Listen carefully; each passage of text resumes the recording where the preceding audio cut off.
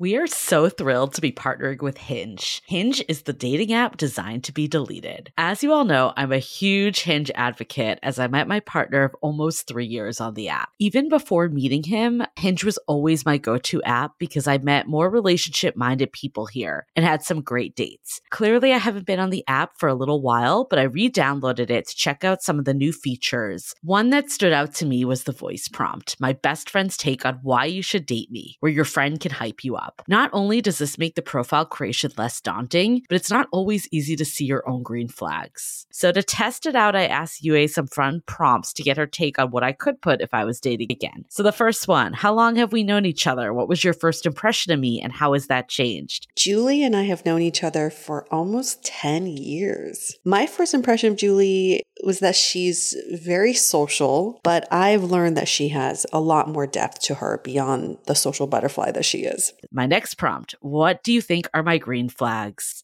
I would say she's deeply loyal. She believes in love, curious mindset, and she is fearlessly ambitious. And then last but not least, what kind of friend am I? Julie is the kind of friend who will always have your back, no matter what. Damn, that feels nice to hear. So download Hinge and try voice prompts today. Then find someone worth deleting the app for. I love wine, but sometimes it can get really expensive, which is why I'm so excited that today's episode is brought to you by Last Bottle Wines. If you don't know, they're a Napa-based online wine shop with a twist. They offer just one hand-picked wine per day until it sells out, which is often in hours. So new day, new wine, always at incredible prices. We're talking 30 to 70% off retail. And the best part is that there's no subscriptions, no fees, and no minimum purchase. Just a daily email with a really great wine. They're offering Dateable listeners 10% off your first order with code Dateable. And now is such a great time to join as their marathon sale is coming up on March 28th and 29th. They flip that one-day rule on its head and offer back-to-back deals, which means that wines are only up on the site for a couple minutes at a time and shipping is 100% free. They sent us a mini marathon package of some of their favorites, and let me tell you, they were delicious. Sign up at lastbottlewines.com and use the code Dateable and find out why Last Bottle is the most fun way to discover and buy amazing wine.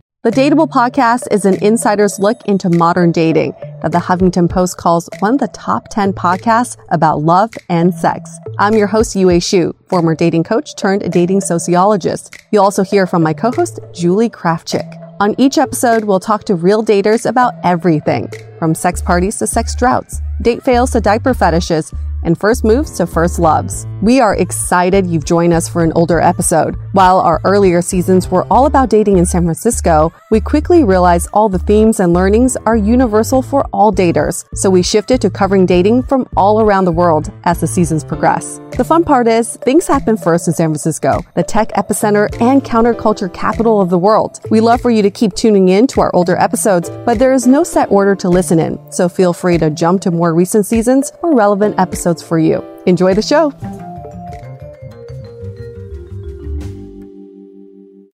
This episode of Dateable is brought to you by 500 Brunches. Meet like-minded people who share your interests over brunch. Hey everyone, welcome to another episode of Dateable, a show that opens a candid conversation about dating in San Francisco. And the person that just gave us that lovely intro was Michael, who, he does a lot of things. He's an amazing improv coach, and he also coaches people on how to date. And next to me, I have the woman of mystery, where I'm not entirely sure what she does during her day-to-day. I know that she likes to put on a blanket and dance sometimes. And she actually also teaches people how to hip-hop dance, which I personally am a big fan of. So on each episode, we will discuss a dating story. And then we're going to dissect it and discuss it and talk about all the issues that we all talk about behind closed doors. We're just going to bring it up into a candid discussion forum. We're going to talk some real life people. So we're going to do something a little bit different on this episode because we're still trying to test it out. We're a new podcast, so why not try different formats? Today, our co-host Michael is going to tell us one of his dating stories. And then I don't know what the story is. Julie, our producer, doesn't know what the story is. I'm super excited. And then we're going to dissect it, analyze it, and put it to bed. I'm a little nervous. I hope that's okay. I'm just going to breathe. So this happened a few years ago. I was at some sort of conference. It was like a 2 or 3 day conference, and I'm trying to learn as much as I can. And at one point, it's the first night there, and they offer like a nice buffet of a dinner. And I meet this woman, and we started talking about the food. Oh, it looks delicious. The food looks great, yada, yada, yada. And sometimes I like to try risky moves. So I was getting a feeling, and I like to trust those feelings. And she was talking about how she really likes mushrooms. So what I actually did was I took a mushroom, and I kind of gently placed it on her face and slowly caressed her cheek with it. Wow, you are so good. I know. I'm classy, what can I say? And I knew this was either going to blow up in my face or work perfectly. And she was laughing hysterically. She was cracking up. She was on shrooms. So then we got to start talking, and we talked a lot during the next couple of days. And at the end of the conference, I found out that this conference was in San Francisco, or right outside San Francisco. And she actually lives in, I always forget, either North or South Carolina, one of the Carolinas. Same thing. Right. It's one big Carolina anyway. At the end of the night, we go for a walk. We're right by a pier, and so we're walking by the water. And I asked her to dance. There's no real music playing, but I asked her to slow dance, and she said yes. And we started dancing, and we looked at each other, and we gave each other a nice kiss. About 2 months later, I thought of her, and I texted her saying, "Hey, I just thought of you. I hope everything's going well." And she says, "How about I fly you out?" Damn, you found a rich cougar? A little bit. And at first I was like, let me think about this. And I was like, I don't know. This is kind of a big deal. And, am I indebted to her? And should I do this? I don't even know what I'm getting into. But after a while, I figured, you know what? Here's a beautiful opportunity to hang out with someone that I really did get to enjoy. And so I say yes. And I was there for about 3 days, and it was great. We went to 9 different waterfalls. We got to pick off our breakfast from the farm in the back. And it was just a nice, relaxing time. And we did get to physically enjoy each other's company, which was very fun. You had sex. Yes. Let's cut to the chase. I liked the way it was set up. Physically enjoy each other's company. Enjoyed each other's company. It was the classy way to say it. Of course, classy guy. Our private parts touched. And then I come back home, and we Skype a little bit here and there, and we kind of fall out of touch because we know that the distance is kind of a hard thing. Oh, I forgot to mention, she is in her early 40s. So we kind of picked up. I called her. You called her a woman. So I was like, okay, she's a cougar. So what I'm hearing from you, Michael, is that you had this very intense connection with someone who was very memorable, because obviously you're still talking about her today. Absolutely. What is your takeaway from the story? My takeaway is that you never know. You just never know what's going to happen. Like, I had no idea that any of that would happen, that me putting a mushroom on someone's face would lead to being flown out to Asheville, but it did. And so that's I know it's weird, but it just felt so right in the moment. And she really, later on, she said that was like a really oddly sexy thing for her to experience. Like, she identified that it was weird. So it just worked out right, and you just never know. What I'm hearing from this, several things, is that I think there are moments in our lifetimes where we have these intense connections with people that don't necessarily sustain themselves. Like, they don't last, but they're very memorable in that moment, right? Mm-hmm. And then we tend to, I don't know if you do this, but I tend to compare every other moment to those moments. I'm like, I don't know if that was as intense as when I felt it with this person. And it kind of, it makes me a little bit delusional sometimes, because I'm like, okay, I'm dating someone. He's great. He's wonderful. But we haven't had that moment like I did with John Doe at this conference where he put a mushroom on my face. You know, like, how do you also? Oh, I know. Bastard stole my move. Way to stay memorable. It is a way to stay memorable. She probably got a huge zip from that next day. But you know, that's like Michael. She named that zip Michael. That's my mark. But I guess my question is like, how do you balance that, right? Like, how do you decipher something's real versus something that's just like very much in the moment? For me, it's very hard to compare things because at the end of the day, there's just too many variables going on, too many different factors. I'm a different person today than I was yesterday. Mm-hmm. And she's a different person today than she was yesterday. And so we may or may not ever have that experience again. And that goes for everything, where everything's just changing so much. And I think change is a beautiful part of life. And so to fully accept the change means to fully accept each moment as its individual experience. What did you learn from her? People can be so generous because of a connection, and to just allow for the connection to occur without expectations is something that can really make a powerful experience for both people. It's so serendipitous that you're telling this story today, because I had this Lyft driver today tell me that he prefers dating women who are in their 40s and over. He's like in his mid-20s. And he said it's because of this. He said, you know, when I date younger women or women my age, they have this fairy tale idea of what dating is. And when I date an older woman, they expect nothing and they give everything. And they're very realistic. They're very much in the moment. Like, we're having a connection today, but I know that maybe tomorrow we're not going to be together. So he finds that it's actually less baggage to date older women.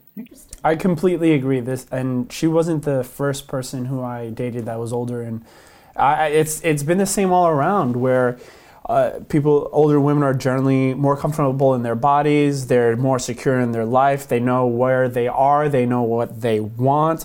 They don't have any qualms with what it is that they choose. And so they're very straightforward, very easygoing. And that's been my consistent experience with it. You know, so I wonder about this because I'm in my mid-30s now, right? And I'm getting to a point where I feel like, one, I'm better at hiding my feelings or managing my feelings so that I don't get disappointed. I feel like as I get older, I know how to manage my expectations a lot better so that I don't expect much from other people. But is that a downside also? Is that a downside or upside? I think that's the ultimate debate, right? Is that a good thing or a bad thing? So talking about the ability to kind of just, you know what it is that you want, but you let go of that and you kind of just manage your emotions of how you feel, but you still allow for the experience to occur. Is that what you're saying? Yes. That is a great point. I never thought of it like that, actually. Let's hold that thought for a sec. We'll get right back to it. This episode is sponsored by Viia. We all know there are things that can help set the mood in the bedroom, but did you know a little THC could also do that? Yes, Viia has developed a unique blend of pleasure-enhancing cannabinoids, libido-strengthening herbs, and a low dose of THC all into one mind-blowing gummy called High Love. This gummy, wow, it will awaken your senses, increase blood flow, and intensify any sexual experience. I've been pleasantly surprised by the High Love gummies because it is just the right amount of THC for me to have a good time without feeling sleepy. And hey, if THC is not your thing, Viia also offers a wide array of other gummies without it. And everything legally ships in 50 states with discreet packaging directly to your door. So if you're over 21, you can get 15% off and a free pack of award-winning Dreams THC plus CBN sleep gummies with our exclusive code DATEABLE at viiahemp.com. That's VIIAHEMP.com. Let the gummies work their magic. Head to viiahemp.com and use the code DATEABLE to receive 15% off and one free sample of their Sleepy Dream gummies. That's viiahemp.com and use the code DATEABLE at checkout. Take your passion and pleasure to a whole new level with High Love from Viia Hemp. We are so excited to share with you our new podcast, Exit Interview. Dates don't usually end with a satisfaction survey, and yet we rate everything in our lives, from Uber drivers to local coffee shops. So why don't we do the same thing when dating? We're here to conduct the ultimate romance review, featuring daters hungry for love who have agreed to call up old flames to gather honest feedback. Welcome to Exit Interview. He upgraded himself to business class while I was in economy. Wait, wow. What? There's feedback that will make you cringe. She could be a little bit hard-headed, like not reading the writing on the wall. And feedback that will make you swoon. When she said that she had feelings for you. I had no idea. Really? And maybe you'll learn a thing or two yourself about how you can be a better dater, lover, or partner. Obviously, knew I was going to learn something. I didn't expect this. Welcome to Exit Interview. Listen to Exit Interview on the iHeartRadio app, Apple Podcasts, or wherever you get your podcasts. But some takeaways from this is, I think what I love from your story, Michael, is that you were so in the moment. And dating in San Francisco, I mean, I've only been here for 6 months. I feel like people aren't in the moment. Mm-hmm. They're thinking about that next swipe. They're thinking about that next holiday party. They're thinking about that next networking event. I've been on dates where guys have turned off their phones in front of me, and I thought that was the sexiest thing ever because that meant to me that they wanted to be present, but that happens so rarely. I recently had an experience where I had a woman over, a lovely girl. I was putting on Spotify and changing the music, and I had Netflix on the background, and she's like, "Oh, do you want to watch Netflix?" I said, And I said, absolutely not. I want to spend time with you and be able to be present with you and have a conversation with you.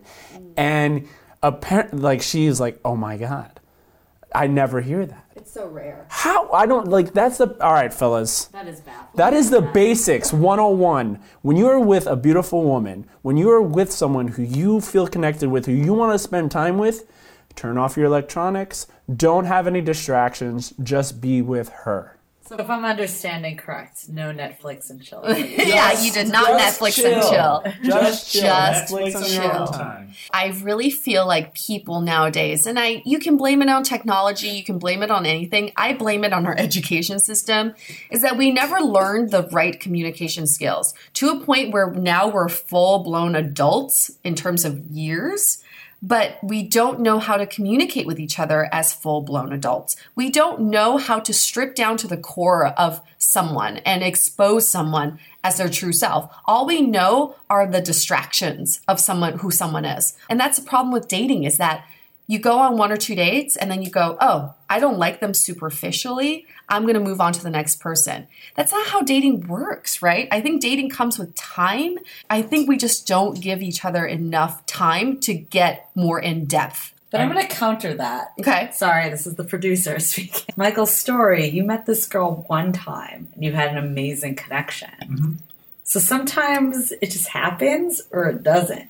I agree with your points about, like, we don't give people enough chances sometimes, but we've all been there. You just know sometimes, or you don't. I think that's what made your connection so strong with the Southern Carolina, Northern Carolina. It's like you guys are both very present in this moment because there weren't as many expectations, and it worked out for you. And if I was on my phone, if I wasn't paying attention, I would have absolutely missed that opportunity to meet someone wonderful.